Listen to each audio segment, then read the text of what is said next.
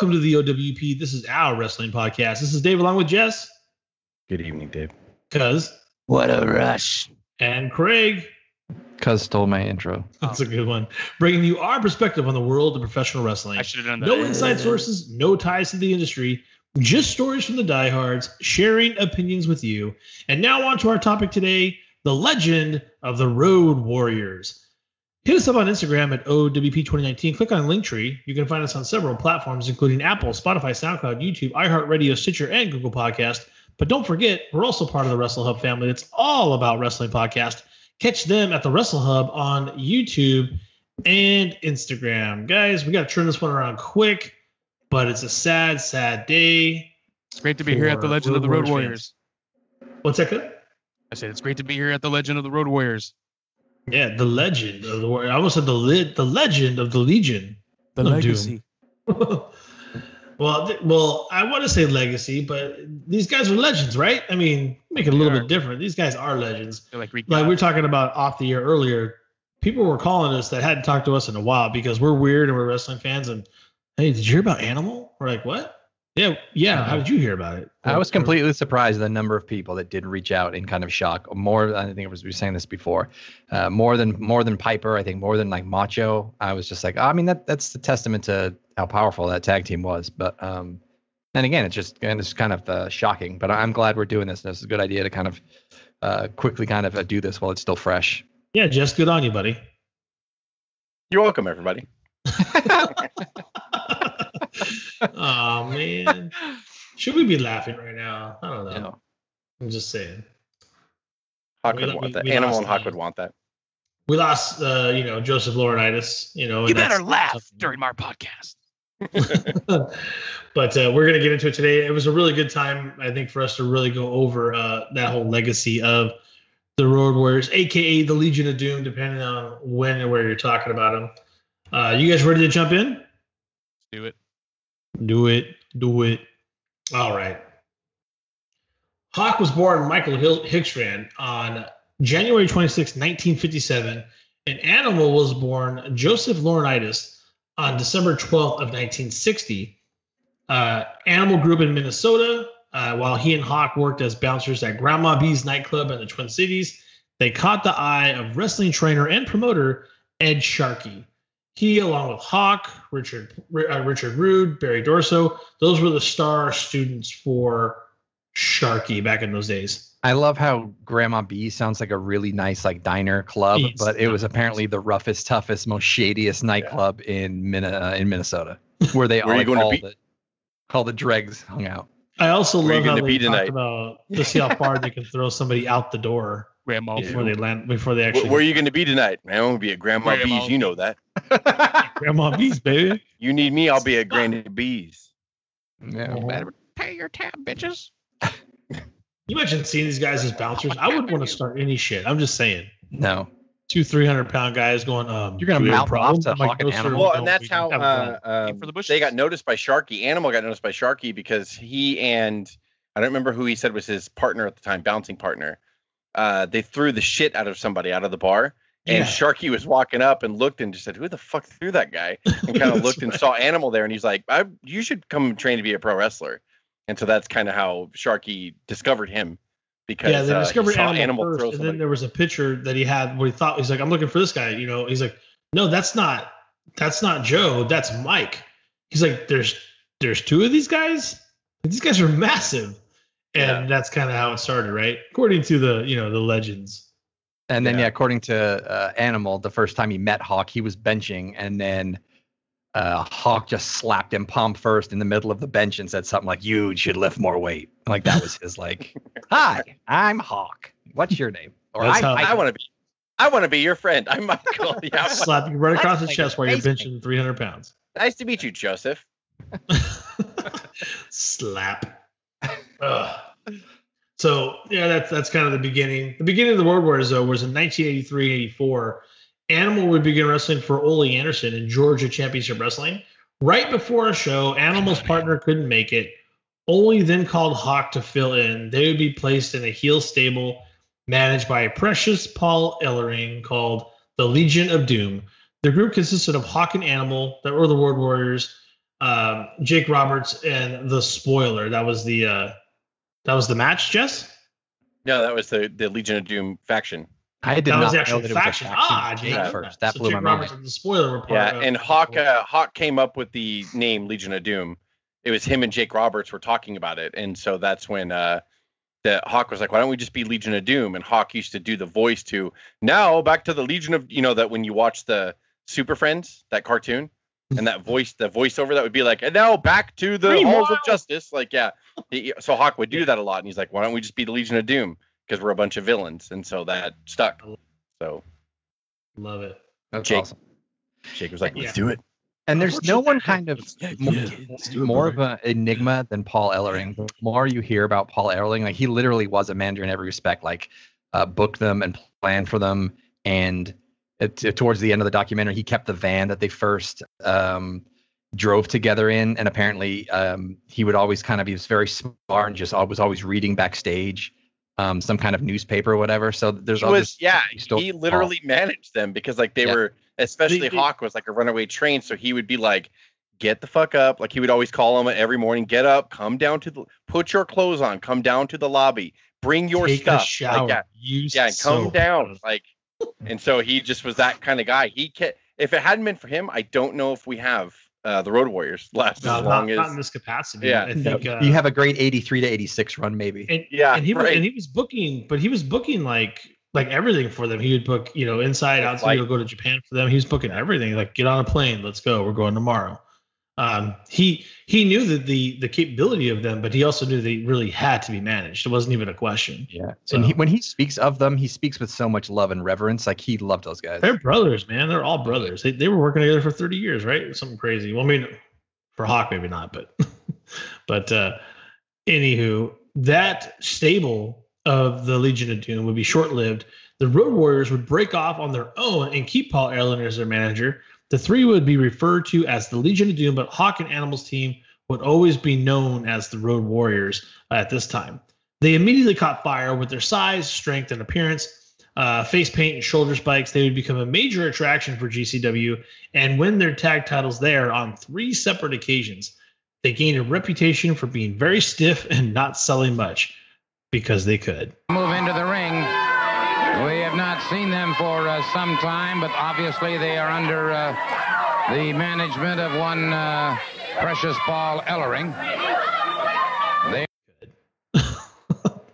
That's the big key, whoever, I don't know the age group of people that listen to us, but people in their 20s and probably 30s don't know how important the territories were. And these guys were the epitome of when you take your act on the road, you want the act to strike a chord no matter what territory, whether you go to Georgia or you go to New York or you go to Jersey or you go to California or you go to Texas.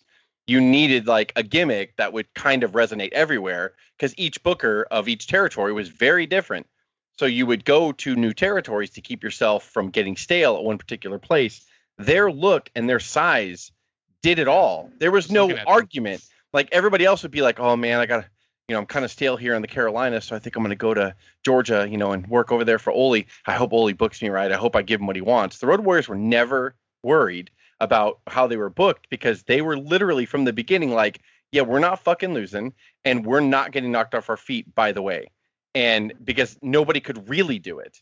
And I know that sounds ignorant, and they might have been a little green and ignorant back here.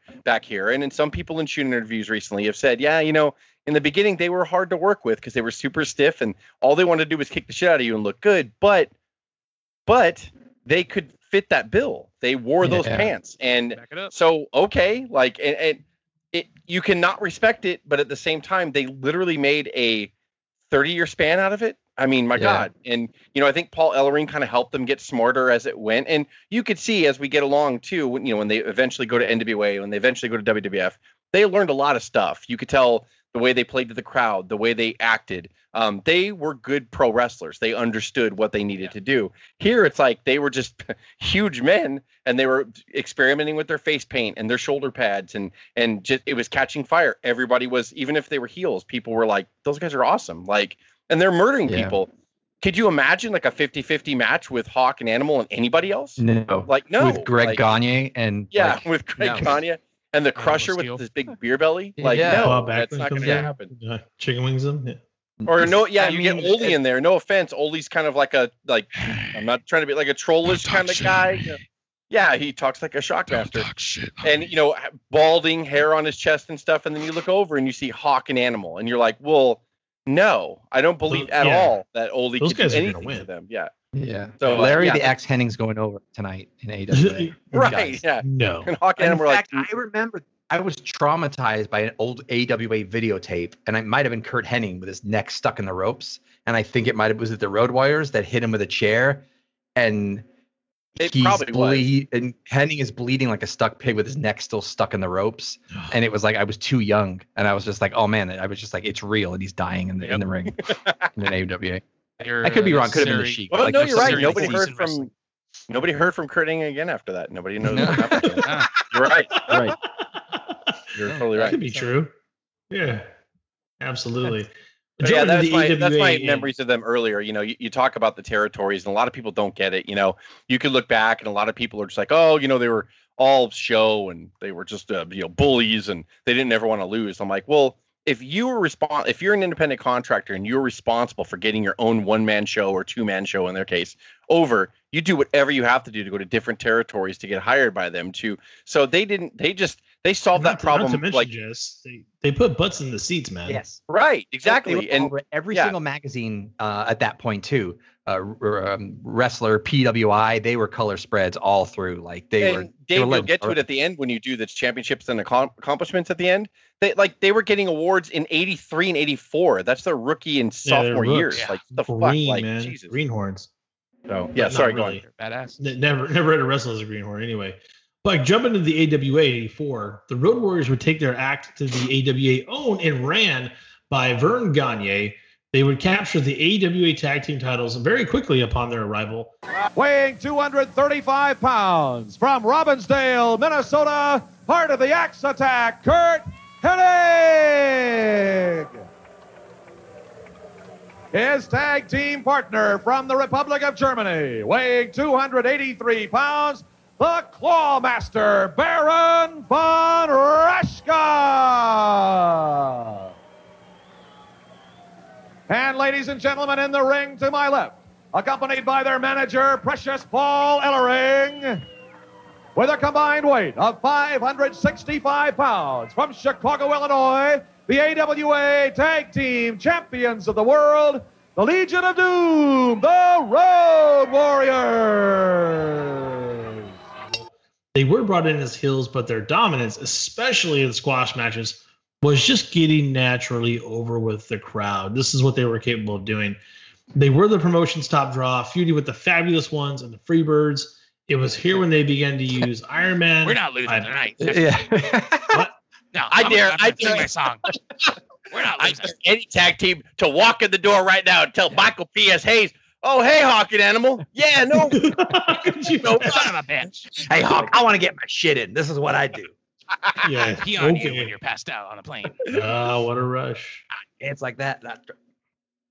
It was at this time they began to use Iron Man by Black Sabbath as their theme music, but they had shortly left the company in just 2 short years in 86. What an amazing should have came out to War Pigs. Oh, yeah.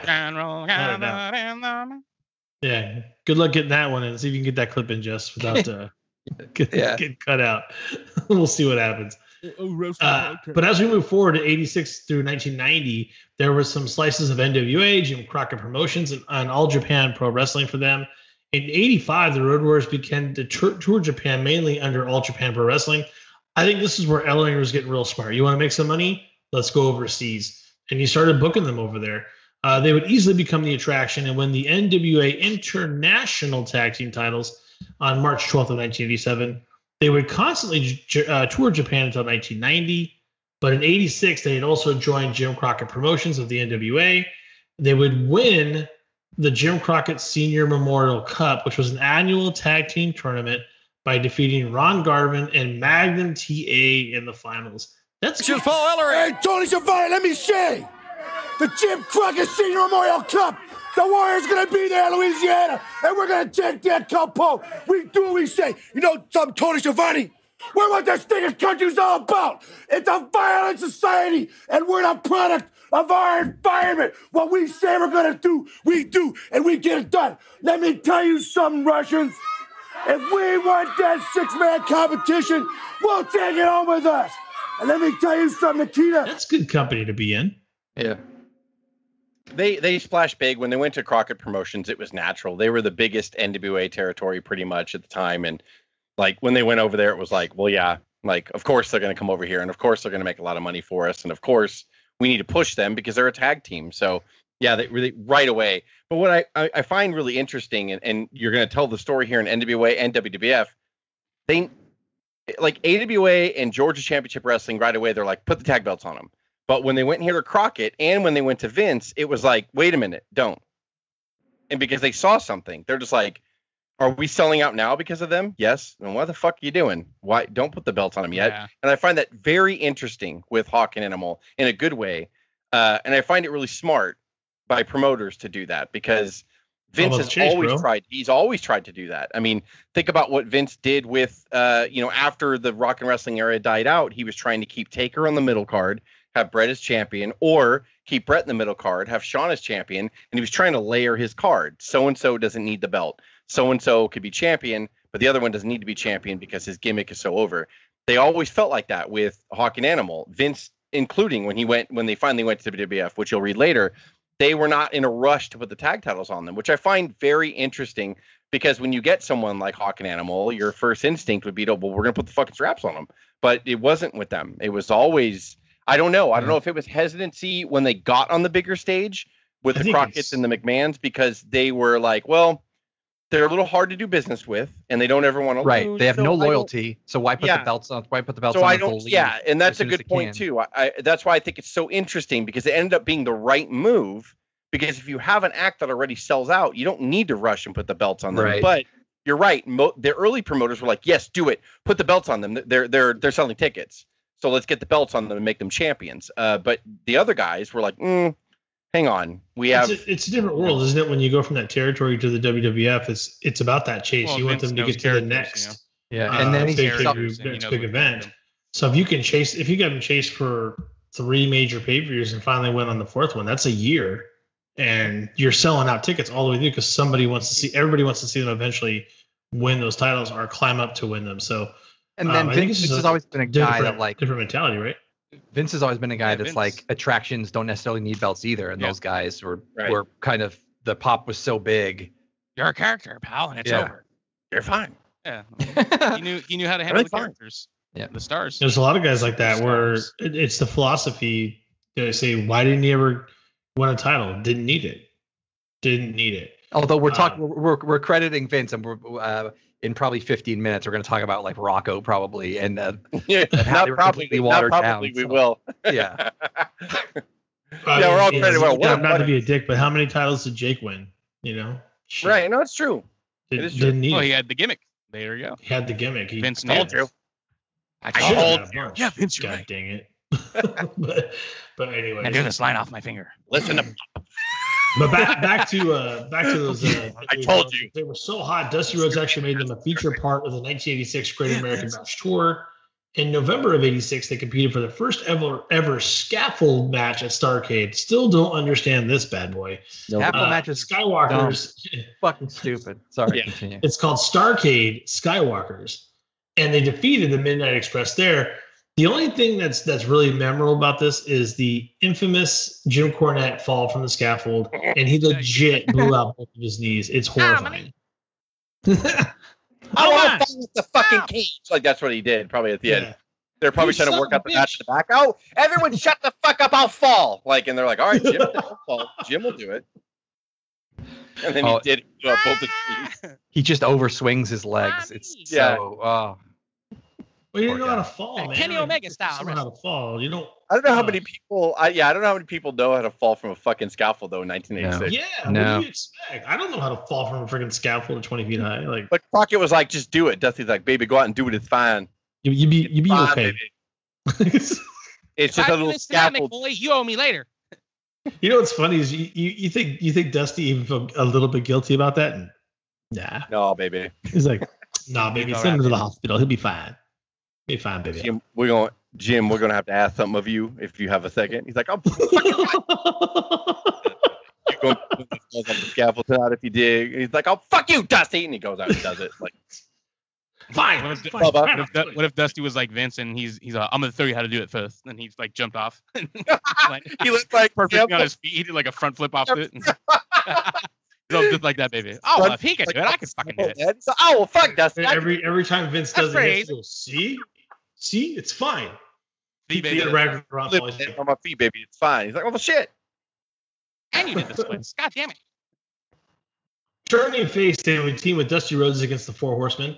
They would compete in the Great American Bash Tour in the first ever War Games cage match. Turner, my girlfriend, and Mel Gibson in the Thunderdome, right? And I see this cage, and I see this top on the cage. And I know through the years in my industry, the cage match has always been a big part, especially down south, when you blew off matches. And so I said, has there ever been two rings with a cage, one cage covering both rings with the top on it and two doors at each end? And their team would defeat the Horsemen in both War Games matches. They would also win the NWA six-man tag team titles on 2 occasions with Dusty Rhodes. They would win by DQ against Arn and Tully at Starrcade in 87, but failed to win the NWA tag team titles. They would be in a brief but violent feud with the Warlord and the Barbarian. So that's someone who could take him out, in my opinion. It's one of the few, right? That's why they did it. When the Warlord and Barbarian found out they were scheduled to lose every match against them, they quit the NWA and went to work for the WWF as the Powers of Pain. By the way, besides prelim matches, how many matches did they win in the WWF? Right. Yeah, the fate was pretty much determined on both companies for them. I mean, really, it's funny how Demolition get the Road Warrior wannabes kind of monkier, but to me, the Powers of Pain were always Road Warrior ripoffs. They looked almost just like them. All they had to do was wear shoulder pads. That's all they had to do. Their mohawks, their face paint, everything was the same as LOD. And I always thought it was funny that obviously Demolition was a derivative of the Road Warriors, but at the same time, Powers of Pain were a fucking straight up copy. They were just trying to look like Road Warriors.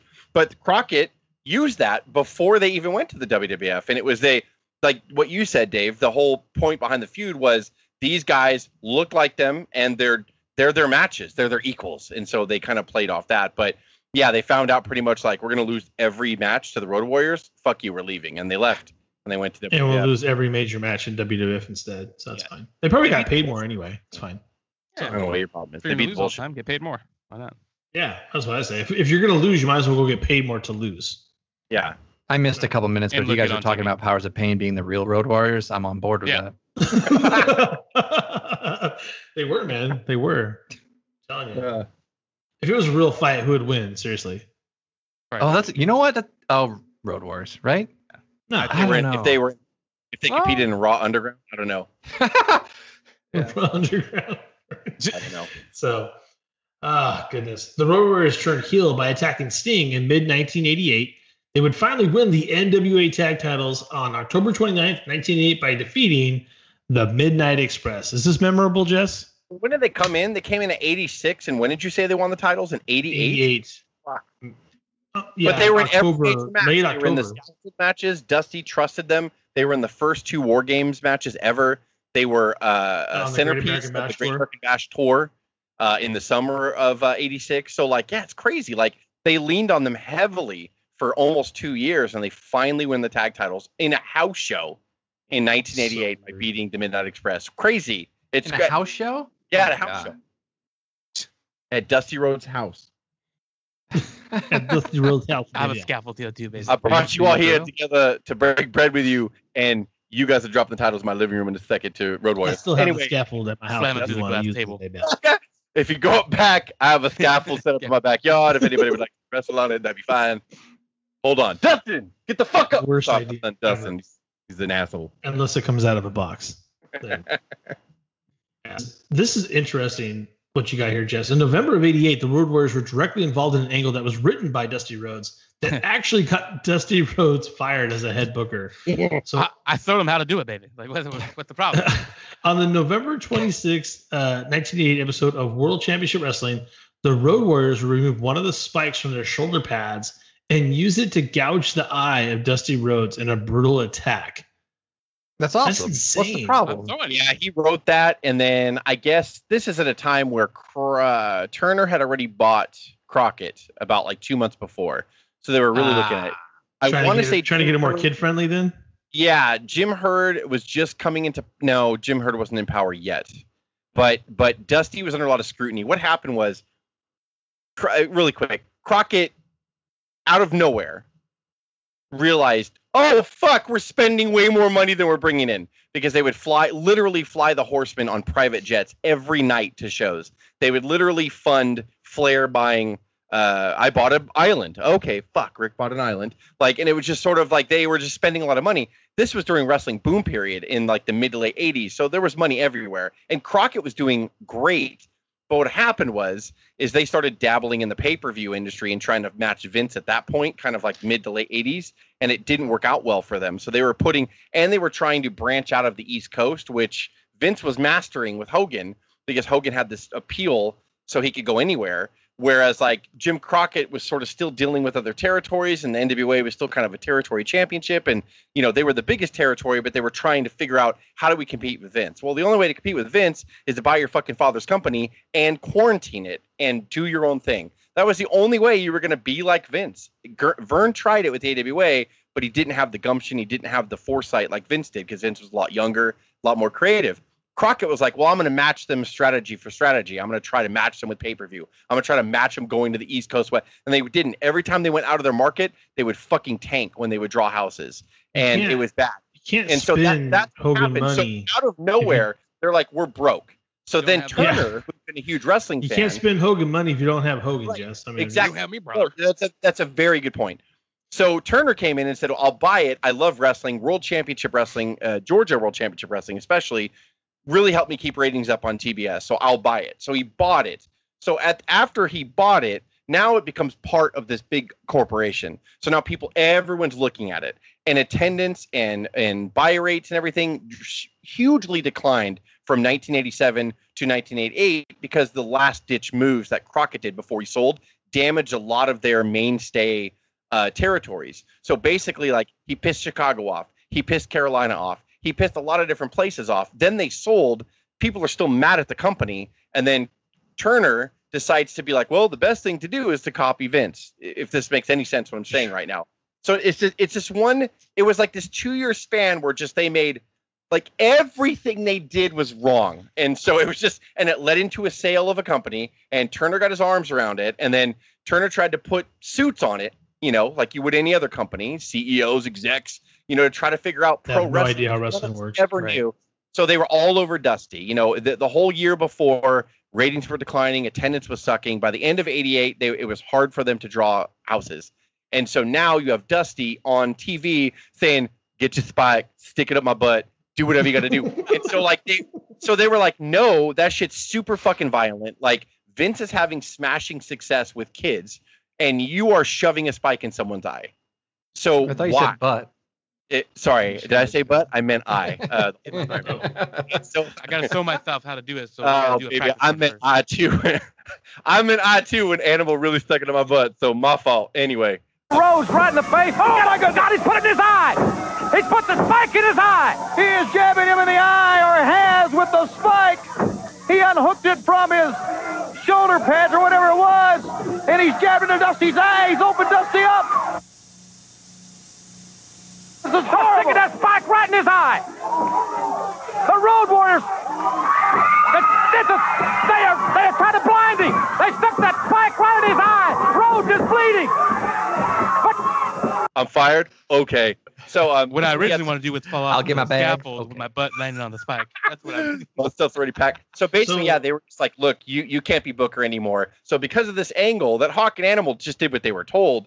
Like, they were like way too violent. We want to scale this shit down a little bit. We want to be more. The other guy that we're trying to copy, super successful by being Bubblegummy and Kitty.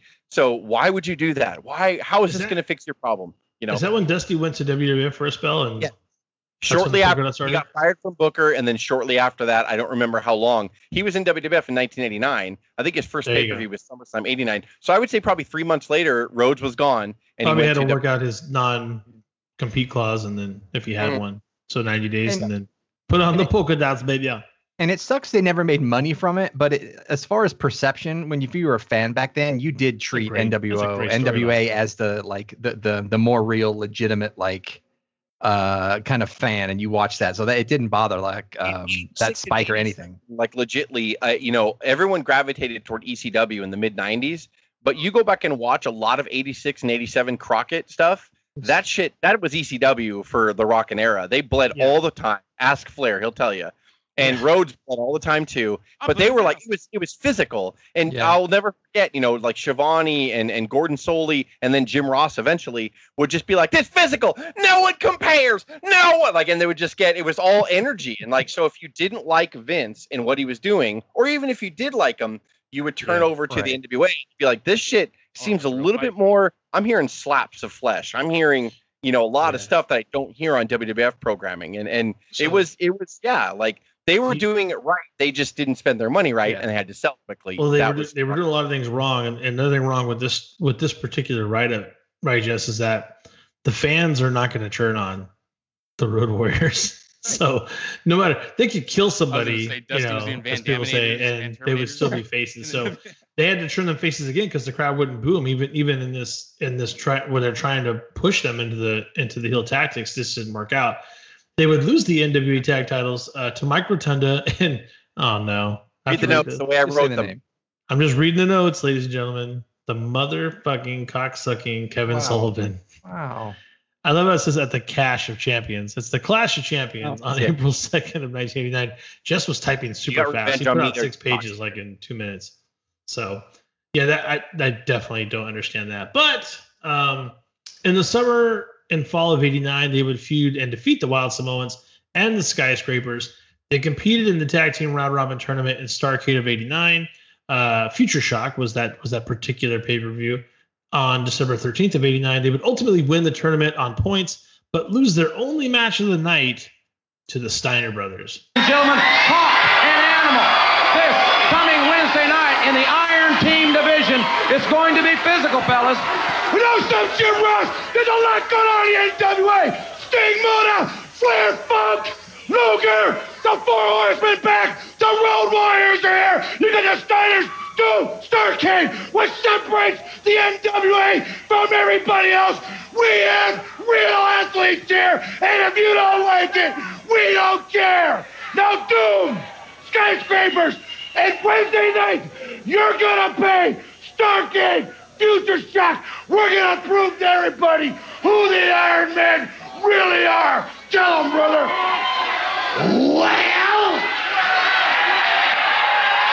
Well, me and Animal Jim, we don't carry health insurance.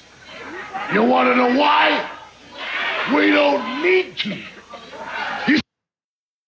Thumbs up, thumbs down on that match? Starrcade was a very mixed bag. It was very ambitious, the round robin tournament. I do recommend that anybody go back and watch it because I will give WCW credit here. They were trying. And the whole Starrcade '89 concept was there was a singles round robin tournament and a tag team. And I want to say there was 4 singles wrestlers and 4 tag teams in each one. And basically every combination wrestled. So on the tag team, I want to say it was Wild Samoans, the Road Warriors, the Steiners, and Doom.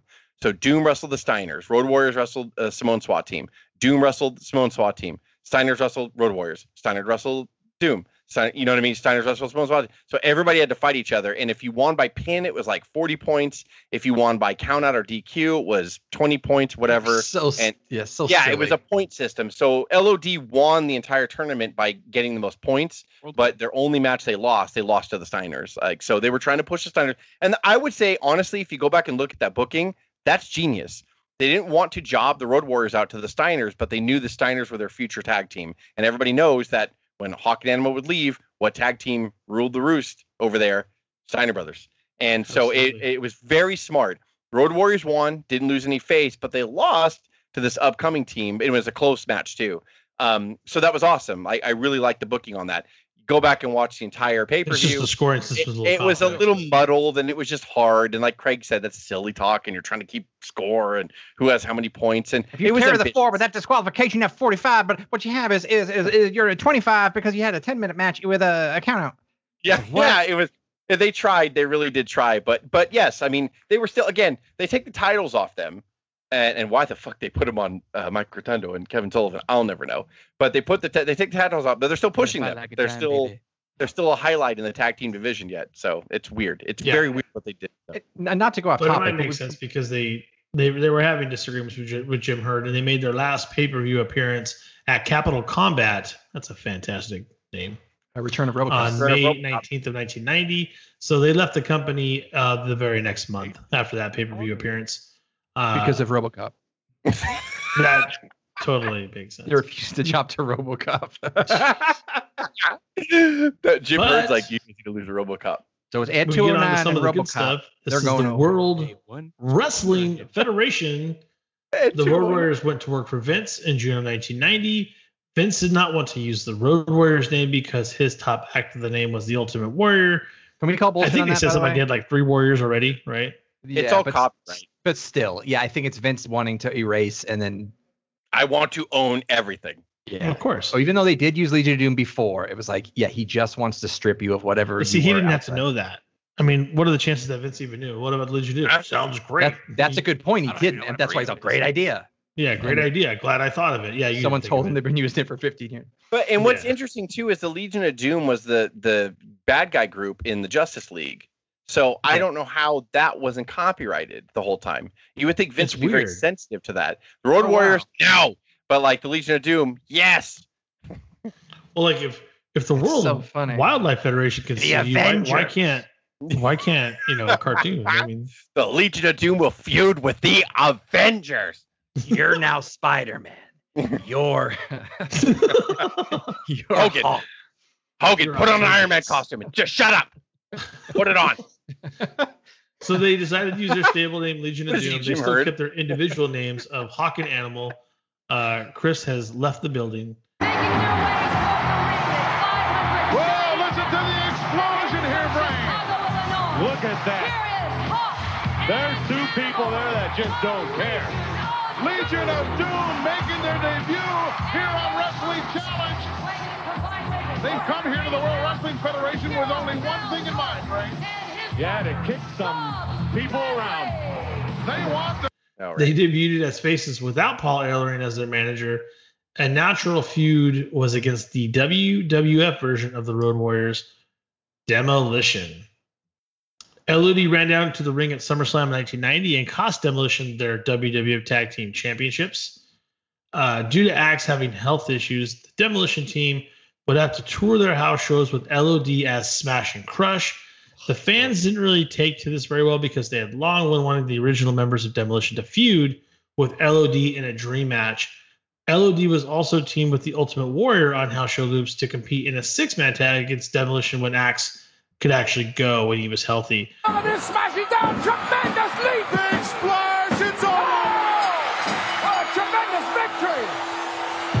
This place has gone crazy. Standing ovation for the Ultimate Warrior. Here are your winners. And the Legion of Doom. And the Legion of Doom. And the Ultimate Warrior. This is what it's all about. Champion, the Ultimate Warrior, joining force. What was going on with Axe, Jess, at the time? I know his health was failing. He had a shellfish allergy that he didn't know about. I think that was the big deal. I think he always had a cardio problem, something with his cardiovascular. But he went, and I'm just trying to remember the story off the top of my head. He had some kind of shellfish somewhere and didn't know he had an allergy to it, and it reacted really bad. So he was sick, and I don't know if he ate it often or if it's just that one time it was like a parasite thing. I don't remember. Shrimp. Everyday shrimp. Dude, it will never turn on me. And then he got sick. Guys, I feel like crap again. I can't understand it. Well, why don't you cut out selfish? I got up. I had a lot of water. I worked out. Went to the shrimp buffet like I always do, and then I woke up this morning. I felt like shit. I'm gonna go to the shrimp buffet and I'll come back and I'll see how I feel. And Axe was always old. When Demolition, he'd been in there a long time. He was always an older guy. 85. I don't know if anybody knows that. It's true. Yeah, they're still going. Yeah, he's still on WWE television right now. Yeah, so I don't. Some kind of a weird thing he had going on. So he had a cardio issue to begin with, and then on top of that, the shellfish thing. So that's what happened, and they brought Crush in to be the third member, and they did the Freebird rules thing. So it was just really odd. Can I say though too? I admire Vince, but I get mad at him as a wrestling fan sometimes because even the Flair thing that would happen a year later, he just fucked all of it up. But he did it on purpose. Like he was like, "You're coming to my company. I'm going to absorb you in my machine, and we're just going to do what I want." Same thing with Flair. Yes, everybody knew who Flair was. Most people knew who the Road Warriors were. Most did, but Vince did such a good job of quarantining his audience that some people didn't. So Vince is just like, you got to come in, you got to remake yourself here because we're the best, and you don't. My people doesn't know shit about you.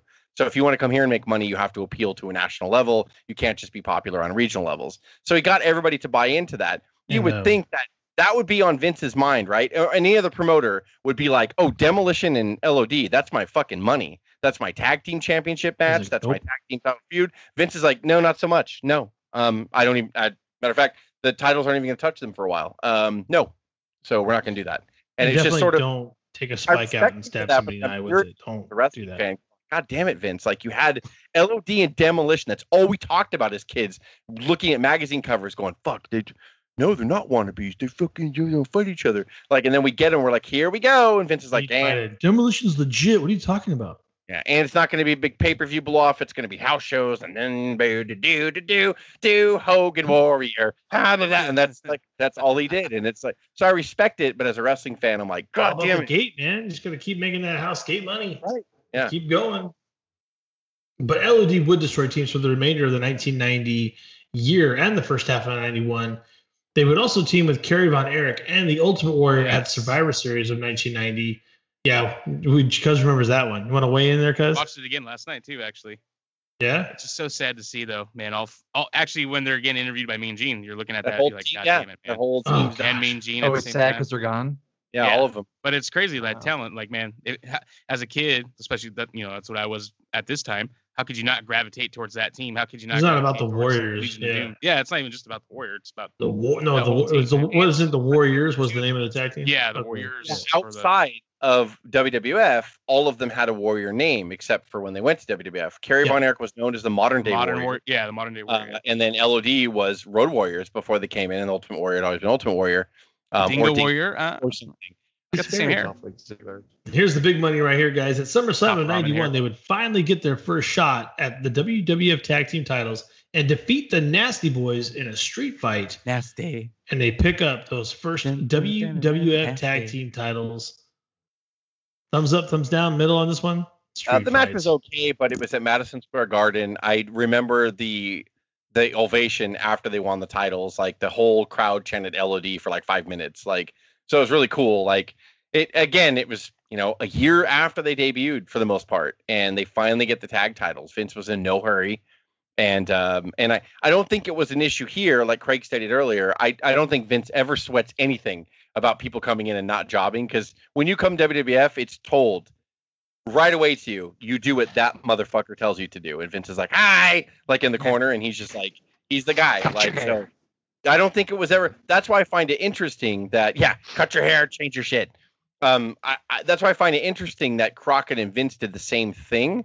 Because I get what Craig says about early on. It's like, well, we don't kind of trust these guys. They don't ever want a job. But that was never an issue when they went to Vince. That you just didn't say that to them. We don't lose. Because I think it was Bubba Ray and Devon where they tell a famous interview where they were talking with Vince about signing. And Vince is like, well, you're going to sign autographs. You're going to do this. He's like, no, Vince, we're heels. We don't sign autographs. And Vince looked at him. He's like, if you want the fucking money I'm going to offer you, you will sign fucking autographs. You will do what I ask you to do. And you will make the most money you've ever made in your life. And Bubba said he looked at Devon. He's like, Vince, we're going to sign those autographs. We're going to do everything you want. Because right then and there, the first meeting that you have with Vince, he's like, fuck everywhere else you are. This is the big time. I tell you what you're going to do. If you don't like that, get the fuck out of my office. Like, he didn't care. Like, he had the biggest names. Think about it. Like, and he neutered them and made them do what he wanted. LOD, Hogan, Flair, Warrior, Savage, Dusty. Like, you could go on and on. Out when they had to. Just fucking, you do what I say, fuckers. I don't care what you want to do. It's kind of amazing. So I feel it's weird that Crockett did that probably out of fear, like Craig said, the trust issue. But Vince was just like, I just don't want to put the belts on you because of his philosophy of, well, if you're already over, why the fuck do I need to do that? I only know of one champion that tried to not to job out. We all know how that worked out with Vince. So, you don't tell Vince you're not losing. It doesn't work out. Yeah. Proofs in the pudding. Yeah. And that guy was never heard from again. Yep. But this would make LOD the only team to win the AWA, NWA, and WWF Tag Team Championships. This is a record that will never be broken. That's impressive. And people that weren't fans back in the day, you don't understand how important that was. They just give the titles to the guys. It's all fake. Okay, whatever. Like, whatever. Definitely not in the other two territories. No. Back then, you had to draw money and you had to be important to wear titles. You did. Even in WWF to a certain extent, you just did. And AWA was a big deal, like in the early and mid 80s. And so was the Crockett promotion. So was the NWA umbrella. And so was Vince. So to do that, like, that was a big deal. Like, to win the AWA tag titles and then the NWA and then WWF, that's something. And like I said, because AWA folded in 91, that will never be broken. Nobody did. People came close, but they didn't do it. And it was it's crazy, like, to think about that. Already in 1991, they were the greatest tag team probably ever at that point, with their notoriety, their presence, their gimmicks. You could say what you want about their drawing power. Yeah. I mean, God, like, they looked awesome. And then they go into the land of the giants in WWF, which people famously get swallowed up there sometimes, even if they're big in other territories. And they did not. And they conformed and they did what they were supposed to do. They were patient for that year and they win their tag titles. And that, well, I know it's easy to look back on history and be like, whatever, that doesn't mean anything. It really did at the time. It was on the cover of every magazine that they held those three big titles, and they were the first team to do it. And then when NWA folded, it's like nobody could do it ever, like, at that point. So I mean that in 1991 already, right? Like, well, we're going to talk about, they went on for years later still as LOD and did a lot of other important things. But man, like, it was a big deal for them. And as a fan, I was like, wow, like, that's a huge deal. Like, they make a lot of money, basically, is what I thought. They make a lot of money. Yeah. And it only took them a year in the land of the giants to take that title down. So, and then they would continue to dominate the WWF tag team scene. At the Royal Rumble of 92, they lost by DQ to the newly formed Natural Disasters, Earthquake and Typhoon. Yeah. This was an interesting feud because the Natural Disasters were bigger than LOD. Big theme song. And, that's right. Like a shotgun going off. Well, there's where the belts belong, right there. The only way the championship can change hands is on a pinfall or a submission. Therefore, still the WWF champions. They're lucky. Oh, they're lucky. And that made for an interesting dynamic. Unfortunately, and that probably could have developed into something great, but unfortunately, Hawk and Animal were having contract issues in early 92. They had to drop the titles to Money Inc. Gosh darn it. At a house show in February of 92. They were taken off TV, but almost 2 months later, they were able to work those issues out. At WrestleMania 8, they appeared with their longtime manager, Paul Ellering. Probably Paul was long overdue to get them back on track in an interview segment. In reality, he was their actual agent. We talked about this before. He kept them on schedule. He made sure they made their dates. He scheduled them the dates that would make them a lot of money. He was a real manager. But it says Hawk had begun to struggle with addiction issues. I stress maybe that he'd always had them.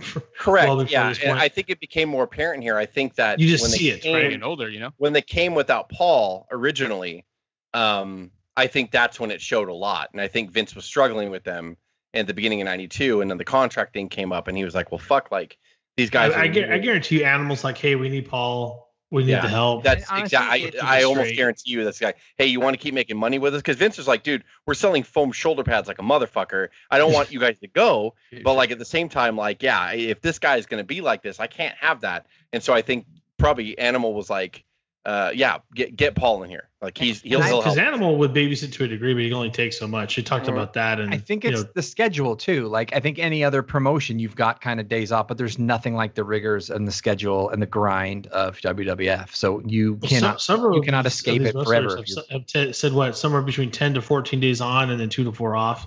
Yeah. I mean, that's tough. It'll get you. You can't burn the candle at both ends at that pace. Well, and you're partying after every match, and that's the big thing, right? The work schedule is bad, but let's face it. And I'm not trying to shit on wrestlers because like this is how they make their money. That choice that you make as an adult of I'm going to go to bed. You can just go back to the hotel. Does not you know what I mean? They're away from their families. They're around other macho men that are fucking pumped up like they are. They go into a bar. There's, groupies there. There's fucking everything else. There's people going like, you want a little sniff in the diff, and they're like, sure. Like, fuck, we see Hawk. They're still feeling that in gentlemen from the crowd. Hawk exactly. That's you going back to the room? Fucking 10,000 people at a house show. Like they're just fucking still high. You want to get that high, you want to get that high. Yeah, and the gym. They don't want to go to bed and come down after. And so it's like they can't make that adult decision. We're going to go to bed at 9 o'clock and then we're going to wake up at fucking 5 and catch our plane or whatever. Or we're going to wake up at 4, work out, then catch our plane. That shit does not cross their mind. It's like, they start partying and shit like that. And so that didn't help. And that was their choice ultimately, even though the environment egged it on. It's still their choice. And so I think that's the difference between today's locker room, where what we always heard like over the last 10 years, like, all the guys fucking do now is sit and play video games and shit or play on their tablets and shit. I'm like, as opposed to fucking doing blow and staying up all fucking night long and drinking their ass off. I'll probably live past 42 also. Imagine right. That. Well, we're getting 2 guys right here are the perfect example, unfortunately. And I'm not shitting on Animal because Animal was never reported as a partier, but come on. Like it. He did the roids. He did all that stuff too. And I'm not saying he didn't party at all. He was just a lot more mature about it, or private about it. Whereas Hawk he didn't take it over the edge every night. That's Hawk was just like, no. But even then, we're in the big times, right? We got to get Paul back here. He's the only one that could fucking steer this ship, right? And Vince is like, fine, fucking bring Paul in. I don't care. Well, Vince goes, fine, but I'm going to find a way to mess it up, and we'll talk about that right now. So things go south very quickly. Vince wanted them to introduce a ventriloquist dummy named Rocco because basically Vince found out that Paul was a ventriloquist and saw merchandise money. So I guess they were going to sell a lot of Rocco dolls. They did a vignette where the 3 returned to their roots in Chicago and found an old dummy, which was their childhood toy, in the wreckage of their childhood home. Paul picked it up and said he would restore Rocco and bring it to the ring as inspiration. Literally brings this stupid freaking dummy to the ring tied to the bike at one point. That's what I remember seeing. I'm like, what is this? This is the piece of the puzzle that was missing. That no longer is. You think we were sick before? Well, you ain't seen nothing yet. You will never get the best of us. Only the worst, because we've always earned our money. The old-fashioned way. We beat people for it. They would make the dummy speak. He brought it to the ring with his hand up He brought it to the ring with his hand up Rocco's ass, and he would literally look in the camera and be like, "Come on!" And he would do his ventriloquist shit to not make his lips move, but make Rocco talk, and be like, "Come on, LOD, let's go!" And like it was just awful. It was fucking awful. And as a fan, I was like, "How do you find a way to neuter the greatest tag team of all time and the most intimidating looking tag team of all time? You put a fucking ventriloquist dummy in their corner as their manager, basically. Like, what the fuck is happening? Like, it was WWF, right? Like, for good or bad, all over the world vomited just his words. And Vince cashed checks of all the fucking merch. Yeah. Oh yeah. He didn't. How many of those they sold, by the way? 4. 5. No. LOD was supposed to face the Natural Disasters for the WWF Tag Titles at SummerSlam in '92 in Wembley Stadium in front of 80,000 fans. About a month before the pay-per-view, Hawk began to show signs of major drug abuse and was losing control. Vince, I got an idea. Like, shit. He got an idea. We're not losing ever. Ever. And that's pretty much what it was. Vince. I can just see him. I have an idea. We're going to win every match in 30 seconds. Yeah, that's right. Someone get Hawk. Everyone's just getting the clothesline. That's it. Can Rocco go? Can Rocco go if Hawk can't? Can Rocco go? Rocco's going to pin everyone. He became very confrontational towards management and definitely Vince himself. The decision was made to remove LOD from the title picture and face Monique in the opener of SummerSlam. That decision and Rocco gimmick caused Hawk to resign after SummerSlam. I mean, the big thing about this, I think anyone else, Vince would have just said, fuck it, you're off the pay-per-view. But because it's Legion of Doom, he's like, well, we already sold 80,000. We're going to demote you to the opening match, which is still fine.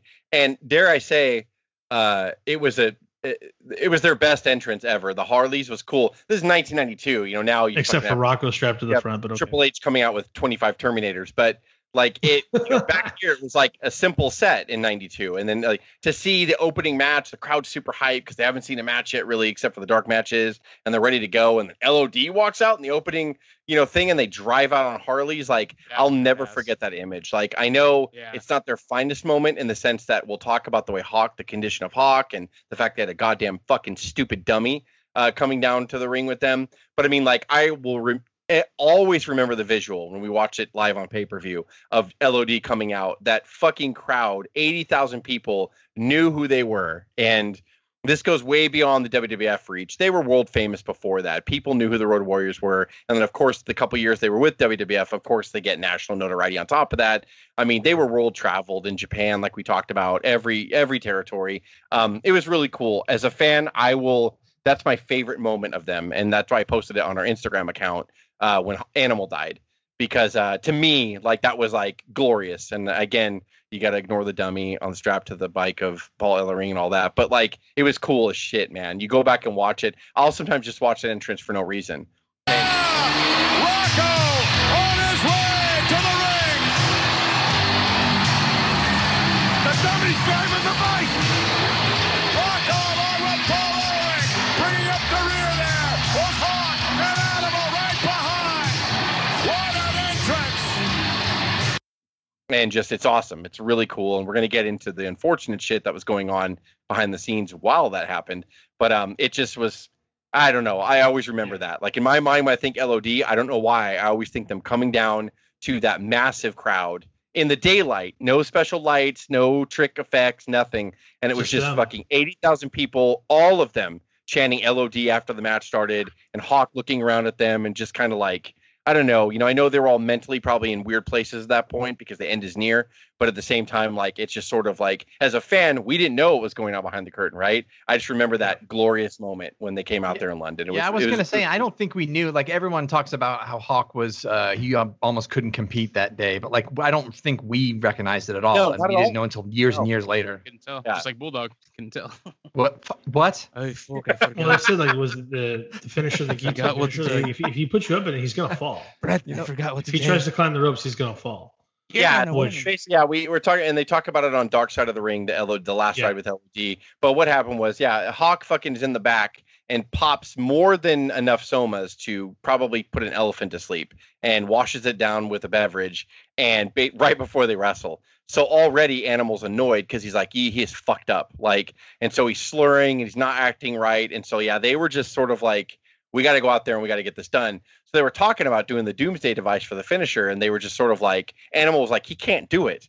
He'll fall off the top rope. He can't do it. And so I think they prepped for it, but I think IRS knocked him off the rope or something like that. So they covered well. And I think the ending came when Animal power slammed DiBiase and pinned him, if I'm remembering. So it was not a typical finish. LOD wins, but like it was not the Doomsday Device. It was not what you normally would see from them. And I go back and I desperately try to watch. And if I'm looking hard, I think I see Hawk fucked up, but you couldn't tell. But that's how good Hawk was. He's so jacked anyway. He's so jacked up. But that's so good the other pros were, right? Animal, IRS, and DiBiase had to cover for that shit. And they had to work a match. And it wasn't a short match either. It was a decent length for an opener. And it's crazy. We had no idea as fans that shit was going on, man. Like, we had no idea.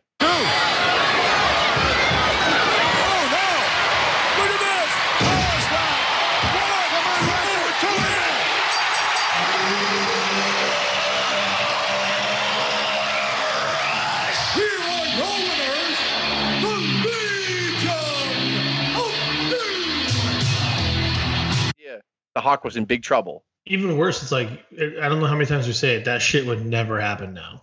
Like, Right. if someone saw that in the back, they'd be like, I'm not going out there with you. Like, no way. I don't care how much money's on the line. But instead it was Operation, like, don't tell Vince and get fucking DiBiase and IRS in here. And what the fuck are we gonna do? Like, it was just sort of like that. And they made it work. And Hawk rode a goddamn Harley, like, down to the ring. Yeah. Yeah, that's really scary. You know what? That's so funny. Like, if he can ride a Harley the length of a football field to the ring straight, like, you can do the Doomsday Device. Whether he likes it or not. I do this shit all the time. But obviously, it seems like Hawk didn't give a shit. While he was in London, he went AWOL after the pay-per-view. He no-showed the rest of his European tour dates, missed his flight back to the U.S. Animal was not going to do that. He was going to honor the dates. So he was forced to wrestle handicap matches or take on random partners to fulfill the dates that he had agreed to. In this time frame, he severely hurt his back on the tour, aggravating that back issue that was already ongoing, but he had not addressed it. He'd be forced out of action for several months and was let go from the WWF. And that sucks for Animal. Like, he's just trying to fulfill the dates. Side note, I didn't put it in, but I read it on Wikipedia, and I think it's fucking hilarious. Yeah. That when Animal went AWOL, so did Berserker, which just fucking Hawk and Berserker went AWOL. Nord the Barbarian. Time. Yeah, like, so yeah, it's fucking funny because I'm like, well, yeah, of course him. And like, but then Hawk and him just hush, like they're fucking going out partying. Just imagine like that, just hush, like all through London, all partying. You know what behind him, like totally off topic, but I don't think I realized it till now. But the Berserker was just kind of like a dub piece of Bruiser Brody, right? Yes, but Scott, he was Nord the Barbarian. I think he was in a lot of territories, and I'm trying to remember his real name, and it's escaping me right now. But I've seen video of Bruiser doing the same thing with his hand. He was a fucking decent worker. He was actually legit. You know, when he gets in WWF, he's a little, cartoony, of course. But he was Nord the Barbarian was a tough dude. Like, he was. Yeah. He was like a Scott Norton type. Yeah, I could see that. So the Hellraisers. I find it funny that him and Hawk were just like, who wants to hang out with me? Huh! Like in the corner, and he's like, come on. Like Jerry Maguire, who's going with me? And Huss in the corner, come on, let's go. We'll fucking make this work. Fish. Yeah. We'll get fucked up together in Europe. I love I can see that. I can totally. It's in my head now forever. The Hawk and Berserker drinking and doing coke together. Like, it's like, huss. Huss. I'm trying to say something here. Huss. Sirs, we're getting a lot of complaints. Can you please leave the bar?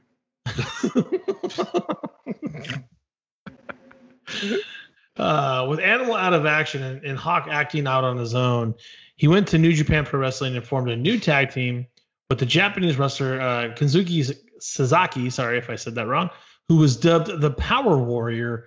Their team name would be the Hellraisers. The only issue is that Hawk was using the Road Warrior look and gimmick with that team.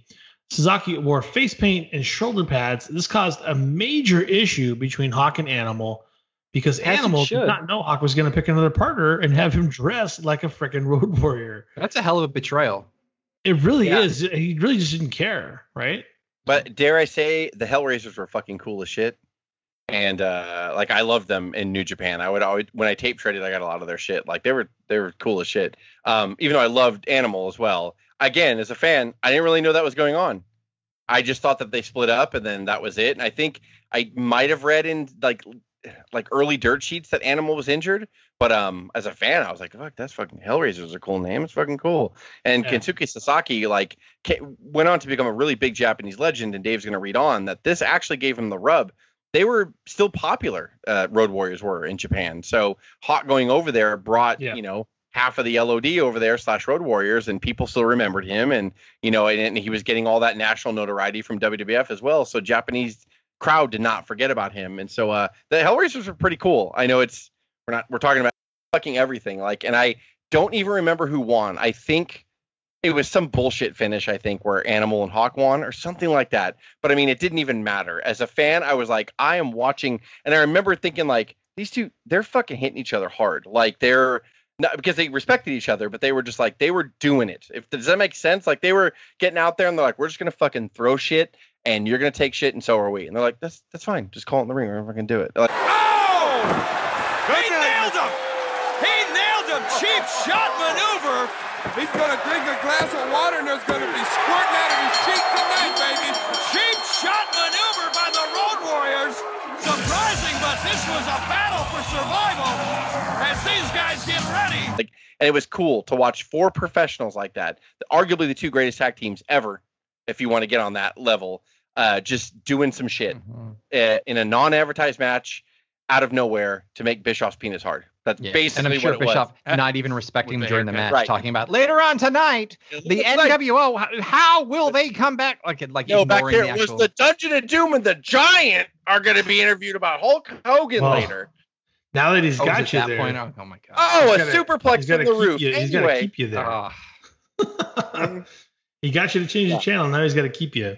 So I didn't mean to ramble on about that match, but that is another match significant that I remember about LOD history, because as a fan, I was like, what the fuck am I watching right now? In a good way. I was like, this is really interesting because the run only lasted 6 months because Hawk and Animal wanted high contracts, and it seems like it's deservedly so. They were on a month-to-month since their return back, but Bischoff felt that they were not worth the money. They left in summer of '96. Is that right? Wrong? What do you? No, that's right. But it's funny how you say that they deserve the contract because they're I don't know, the fucking Road Warriors. But then Bischoff, again, it takes an arrogant guy, right, to make a company work. We were just talking about how Vince was. He was super arrogant, and this is my land, my country. You come here, you do what I want to do. But Bischoff was the first guy to take that attitude when he competed with Vince, and who beat Vince for 83 weeks. I'm not doing that. So and he was just we want a lot of money, and he's like, okay, so does everybody else. Yeah. And they're just like, you're not going to pay us? He's like, nope. I hate to say it, but I mean, they just didn't fit into what his plans were, right? Probably not. I think they were proven unreliable too at that point. Why would? Yeah, I was wondering about that too. It could have been the unreliability as well. Yeah. So. And you had a pool of talent that you could, make future stars out of. Yeah. Yeah. So. There you go. In February '97, LOD makes a surprise return on Monday Night Raw to face the Headbangers. Was that a one-off? No, they came back for. They came and resigned. Yeah. Which is odd because the match. Do you remember? Because the match ended in a double countout for no. Yeah, that I don't remember. And then they would do that against the Headbangers. Yeah, they surprise returned in '97, and the match was actually way more competitive than it needed to be. Yeah, and then as I'm saying, Headbangers are tough. The count out. Yeah, and I was like, what the fuck? And then I think they did the Doomsday after the match. Sounds like a Vince power move if I ever thought one. It's back, and I'm like, they're back to get counted out. Like, what the fuck is happening here? The big bad Headbangers against Legion of Vince. That's VKM all day long. That's what that is. Mosh is our powerhouse. And the other guy, formidable. What stops with him, bro? That's your answer. In February '97, LOD makes. I'm sorry, same line. In WrestleMania 13, the LOD team with Ahmed Johnson and defeated the Nation of Domination in a Chicago street fight. Pretty fun match there. Yeah, I loved it. It obviously everybody talks about Brett and Austin, and their match stunk up the joint. Jesus, and but I that street fight was really fucking fun. I remember them. Didn't Ahmed do the Pearl River Plunge on the fucking table on the outside to D'Lo or someone? I don't remember, but it was cool because. You can say what you want about Ahmed Johnson. He was fucking sloppy and horrible. But when they came out, they gave Johnson shoulder pads. Yeah. And when all 3 of them came out, and it was in Chicago, looked badass. The place went nuts. The place went fucking. Go back and watch their entrance. All 3. Was he carrying a fucking 2x4, Ahmed, as well? Jesus Christ. The place went nuts. When they came out, and it was in Chicago, and it was it was just awesome to see all 3 in shoulder pads. Ahmed fit in perfect. It was a good match too. Nation held up their end of the bargain, and it was a good street fight. It was just I remember it being a lot of fun. in WrestleMania 13. Tune in next week. The legend of Ahmed Johnson. Damn right. No, he was misunderstood. He really was. But we really should do a Legends episode on the next guys. On October 3rd of 97, the LOD defeated the Godwins to become 2-time WWF Tag Team Champions. He caught the clothesline. No, wait a minute. Wait. Another referee counts to 3. LOD have done it. Is it really official? Here are your winners and the new Pro Wrestling Federation Tag Team Champions, Animal and Hulk, the Legion of Doom. But a month later, they would lose those titles to an upstart team of Billy Gunn and Jesse James. They would become the New Age Outlaws and eventually join DX. LOD would feud for a few months with them chasing the tag titles, but never winning them back. They do that stupid angle. You know what, though? This is what whether they knew it or not, and whether Vince knew he was doing this or not, this was the appropriate usage of LOD. And they're on their way out. Yeah, they feuded for a 3. You know, they're in there with a veteran team like LOD. You're going to learn something. And it was the after their prime LOD, and they got beat down a lot. But that was a really key factor in the New Age Outlaws becoming a part of DX and just getting over at the time their feud with LOD. And so I really remember that. Before their feud with Cactus Jack and Terry Funk and that whole thing, it was LOD that was in there. And I was just, as a fan, I was like, God, LOD, I remember them being so invincible. But by here, they were not invincible, right? They were just another tag team. I hate to say it here. And Vince was trying to make new stars, and he did not want to do what WCW was doing before the NWO, which is just trying to get older stars over again. Vince was like, no, I got to use those guys to make new stars. And they struck gold with New Age Outlaws, and they just caught fire. And, Road Dogg got really good on the mic and had a good personality and did the whole, oh, you didn't know? And that was awesome. Yeah. And they were learning all that shit here with LOD. So LOD played a big part in the development early on of the New Age Outlaws, whether they knew it or not. I hope they knew it, because I really want to think that LOD was giving back, because I do love LOD, and we're obviously talking about them because we all like them, respect them to a certain point. But I do think about this period as a fan at the time, I was disappointed because you're just watching the storyline, right? But and I knew who they were. But now I look back going I really hope that they were cool with putting the New Age Outlaws over, because that's what wrestling is. You get to that point where your star starts to get dim, right? And then the bright star comes up over it, and you're like, I gotta action. Probably a lot of the reason behind Bischoff's decision. Nope, not gonna pay you that. Yeah, you're right, and maybe Bischoff was right. Well, I mean, he roared right into 83 weeks shortly after. He knew already. So, he knew things. So, but yeah, it's just and Vince knew it too. I think Vince brought him in for their name value and knew that people knew them, and they would get good pops, and maybe that quarter hour would get some good ratings with them. But at this point, they were here to make new stars. It wasn't about LOD anymore. So their second tag team title reign ended quickly.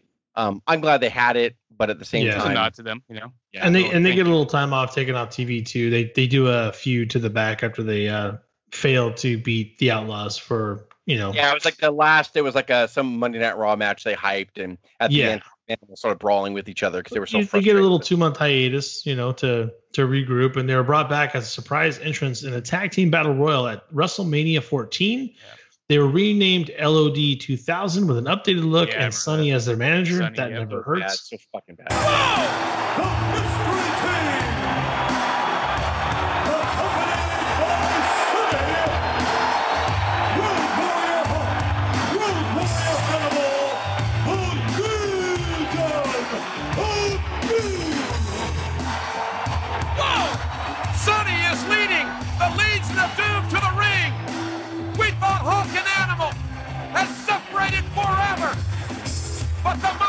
Animal wore short tights backstage in their traditional long tights.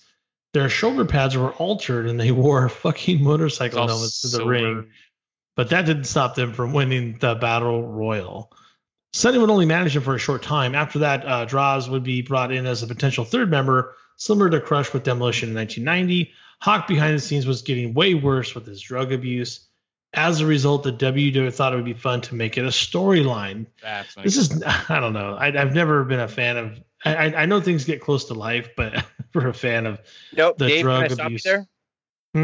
You are not incorrect by feeling uncomfortable and hating it. This was garbage, and like this, they did the same thing in WCW, probably around the same time, if not a little later, with Scott Hall. Yeah, with Scott Hall. Yeah, and it's junk. It's garbage. It was dumb. Like there's no place in wrestling for this at all. Yeah.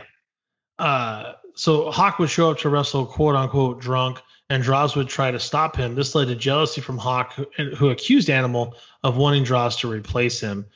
This led to the infamous segment on Raw where Hawk climbed to the top of the Titantron and threatened to jump off. And Droz climbed up, and he said he was making an attempt to talk to him, but it appeared that he pushed him. The deal where they made pretend he was going to go up to the Titantron and help Hawk. And Hawk had all his demons and everything else, and he was drunk up there. And when he really went to go grab him, he really went and pushed him. Get a shirt now. Oh, what? God almighty. You know, to be honest with you, I didn't really have it in me to want to do the angle. It was too close to what was going on in real life. And that bothered me. Remember that? It was like a cliffhanger. It was like I was going up to help him, but he pushed him, and it was really weird. And they dropped the angle really quick because it flopped, and got a lot of complaints. And Hawk and Animal behind the scenes hated it, and they were just like, we're done. We just want out.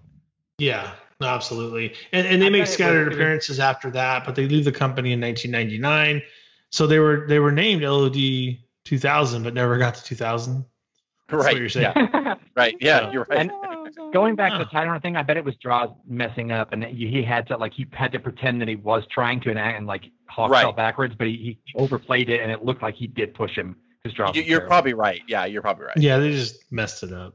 So we're jumping into the indie circuit, and we're going to get into some tough stuff here. The Road Warriors would tour Japan, make various India shows for a few years.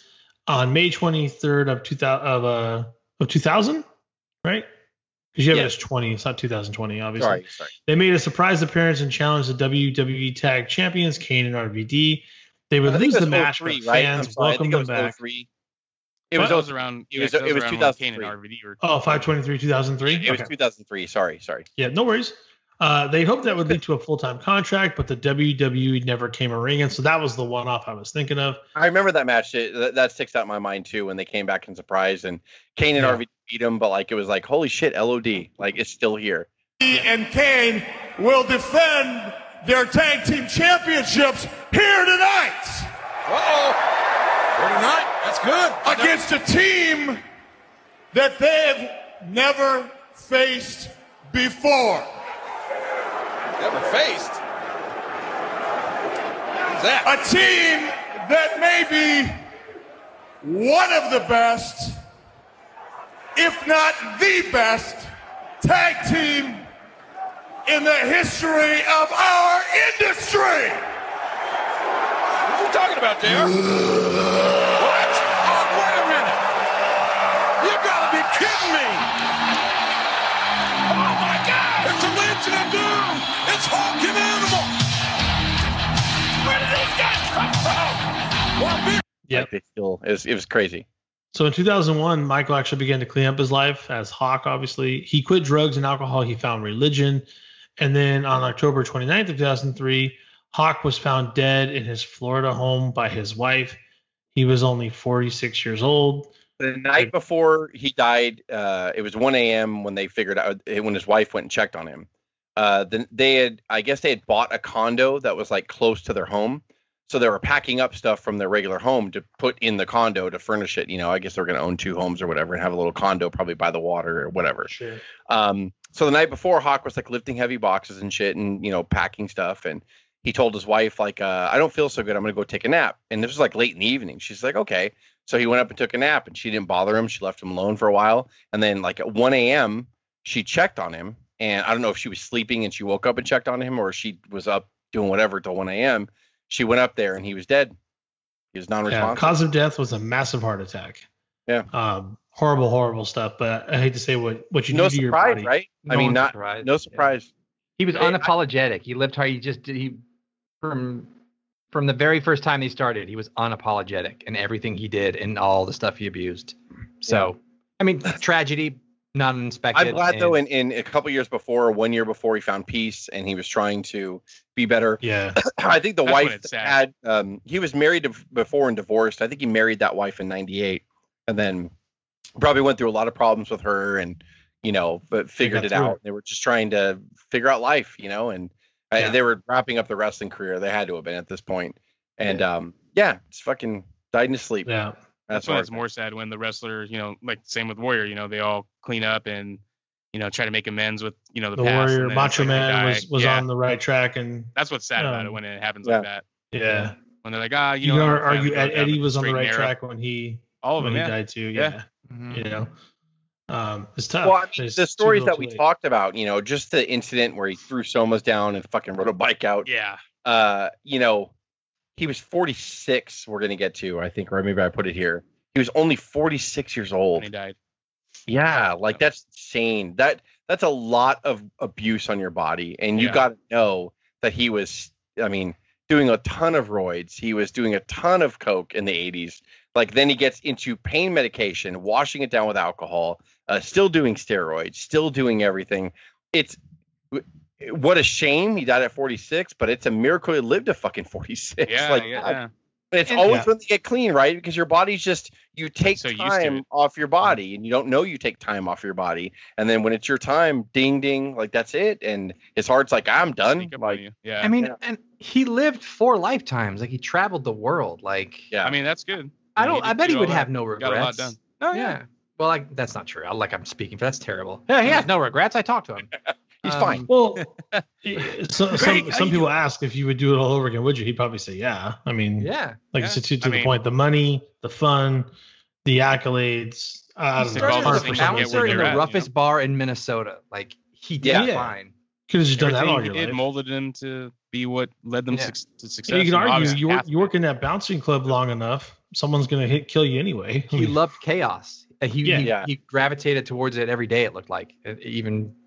That's what made him. And what's more chaotic than the wrestling business? Wow. Right. Yeah. Especially back then. Yeah. Animal returned to the WWE in 2005. He took on a new partner in Heidenreich. I'm sorry about that. Heidenreich. They won the WWE SmackDown Tag Titles on July 24th of 2005 at the Great American Bash. Animal would dedicate the win to Hawk. Super cool. A short time later, Heidenreich would put on the face paint and be awarded Hawk's shoulder pads. Animal declared him officially as a member of LOD as further tribute to Hawk. Animal would return to Japan in 2007 to team again with Sasaki, rename their team to the Hell Warriors. In 2011, the LOD and Paul Ellering were inducted into the WWE Hall of Fame. Seems long overdue. And then we get to what we just were talking about a couple of days ago. On September 20th, 2020, Animal passes away at the age of 60 years old. And everyone says, honestly, it's just old age. Natural causes at 60. Come on. I don't believe it. All the years of use. He just didn't do as much as Hawk. No, right. And I'm not shitting on him like he was doing something that nobody knew. The heavy lifting, the fucking what steroids. He did to get his body in that shape, steroids, travel. Right? They probably drinking still does a number on your body, He just wasn't he wasn't over top partier like Hawk was. Hawk was the talk of everybody the next day usually. Animal was very reserved. I'm not saying he did anything wrong, right? He didn't at all. Yeah. But that when you steroid yourself like that, shit, dude, you're gonna pay the price. 60 years old, man. What hurts the most about that is from all accounts, I mean, he was the responsible one. There was a thing about he stayed with his wife in the early days when he had a child. He was a Christian, raised a son that played 6 years in the NFL, seemed like a level head. He should have been able to live out kind of his golden years. But I think, Jess, you talk a lot about personal responsibility, and it really is true. I think they all get in kind of knowing what it is. So the Road Warriors are finally back together. You guys ready to get into the championships and accomplishments? Yes. Here we go. It's a lot of stuff. They were an All Japan Tag Team Champion, AWA Tag Team Championship they took down, the NWA Tag Team Championships, NWA 6-Man Tag Team Championships 3 times. What? They are a 2-time WWF Tag Team Champion. They are the winners of the Jim Crockett Senior Memorial Cup in 1986. They were the PWI Tag Team of the Year in 1983, 84, 85, and 88.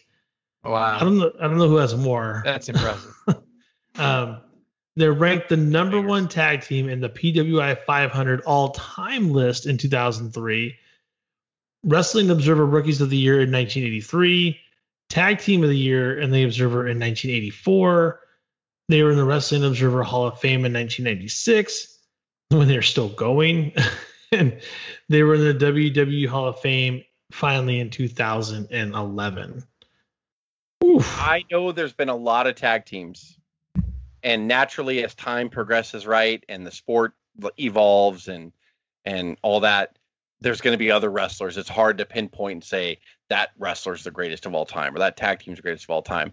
I don't know what their long-lasting effect was on wrestlers because there was no one like them after them. Nobody. I can't think of a tag team that of significance that was like them at all. No one would disagree. And two quick things we have not talked about this entire time. We talked about how big and bruisey they were and they wouldn't lose to anyone, but how good Hawk was on the mic and promos. He actually was. Yes. And so that component we never actually talked about, but like he was amazing on the mic and with promos. And then the second thing, just I think Jess said it all, but how often they were imitated but never duplicated with guys that like Demolition got close and surpassed them in their own different way where they separated from what you thought they were trying to be with Road Warriors. But from Powers of Pain to Ascension, sadly, to everyone else who put face paint on, they would always be compared to these guys that did it all. And I think that's a testament to like how good they were too. Like they just were the originals and you could not photocopy them. Well, and you needed all that stuff to kind of mold them. That's what made them the legend. Like, I mean, even the things of like, we're coming here and we're not losing and we're not getting knocked off our feet. All that stuff. Like, can you imagine if they were just known as the guys like, oh yeah, we're going to come in and yeah, you're going to throw us off the top rope and you're going to pin us 1, 2, 3. Right. Like if they were like that, you'd never hear them. But or all those components, you know, stuff in if you want. You guys do a double drop kick. Yeah, drop kick me, fucking yeah. Down, if you have with one hand, throw me over the ring, dominate us. Yeah, you're good. Yeah, you would never hear about it. Oh, you do chain wrestling? You want to do that for 10 minutes with me? Yeah. Okay. They were like, have you seen us? Like, no, you're not doing any of that. Have you looked at us? No, you're not doing that. Like, yeah. But you needed all that to mold their character and their persona and like how they were in real life, and then that bled into the ring. Like that wouldn't have worked. They wouldn't be who they are now if it wasn't for some of those negatives to go with the positives. Searching for is like they were not ran out of the territories, right? You would think a selfish wrestler would be like, get the fuck out of here, and they would just go. They did not. Yeah, they came in, had that attitude, said, we're not losing, we're gonna get knocked to our feet. Promoters were like, okay, all right. But you need those stories too. I took Somas before SummerSlam. Like I hate to say it, but like that's what makes the legends of each of them, and that's what made that team just like, I don't know, legendary and epic and all. Like I said, you mix the negative and positive stuff. So, if you didn't have some of those negative things, those legendary stories behind the scenes, they might not have been. Tell me that you guys didn't get like the chill, on the back of your neck every time you heard like, rush, and then the music would hit. SummerSlam and every time, man, I got the chills every time. Still one of my favorites. Because you knew that these guys weren't going to put anybody in a fucking armbar for 2 minutes. Like they were going to come down there, they were going to stomp the shit out of somebody, they were going to power slam them, they were going to put them in the for me as a kid, obviously it was going to be fun. I'm going to sing this tune all the time. A lot of people forgot about their famous saying, Craig, oh, what a rush. What would Hawk say? A good trip for us, a bum trip for you. Like he was, I can't remember. I think I messed that up a little bit, but also I think they both said it, but Hawk might have originated it. We snack on danger and dine on death was a big one. This machine writes no checks. It can't cash. Tell 'em, Animal. Beverly Brothers, you've been spoiled all your lives. You've had the best teachers in the World Wrestling Federation. But now, get ready, because to us, you're a stepping stone to the WWF title. Tell them. There's many differences between you and us. For instance, you get pedicures at the beauty shop, and we take our nails and chop them off with an axe. You know something, Beverly Brothers? You're in for a lot of pain. in the Crockett promotion. That was a big saying of theirs. And So yeah, fun. I'm glad Craig brought that up because Hawk was awesome. Animal was good too, but great. Hawk was like he had a little bit But- more personality and color to his stuff, and That's why Animal always went first because Hawk was better. I think that's why we're doing this now. I think that's why people are rehashing. There's two people to a tag team. So when Hawk died, I do remember as much. A lot of people paid tribute to LOD, and now we're doing it again in 2020, and they absolutely deserve it. They really do, and rightfully so. I just picture them doing the Doomsday Device to St. Peter at the gates. There it is. Hit us up on Instagram Or like at OWP. when they got up to heaven, Click on Dusty's Linktree. like, "You guys, hey, how you doing?" And they're like, "Hey, Yes, Dusty, oh my God, I'm so I'm glad gonna to tell see you you the again." next thing you're gonna do. You're gonna And do the Dusty's Doomsday like, device. Let me tell you something right now. Get the spike, do the thing to the eye again. It'll work up here. It'll work. joke. I'm Click on telling Linktree. you, it was Find us on groundbreaking. platforms, including He's like, man, sorry, God is trying to, iHeartRadio, grab his Stitcher, kids and first. Google Podcast. You're now part of the Wrestle Hub family, all about wrestling podcast. Catch them at the Wrestle Hub on YouTube and Instagram. This is Dave, Jess, and Cuz and Craig with the OWP signing off. Have a good one.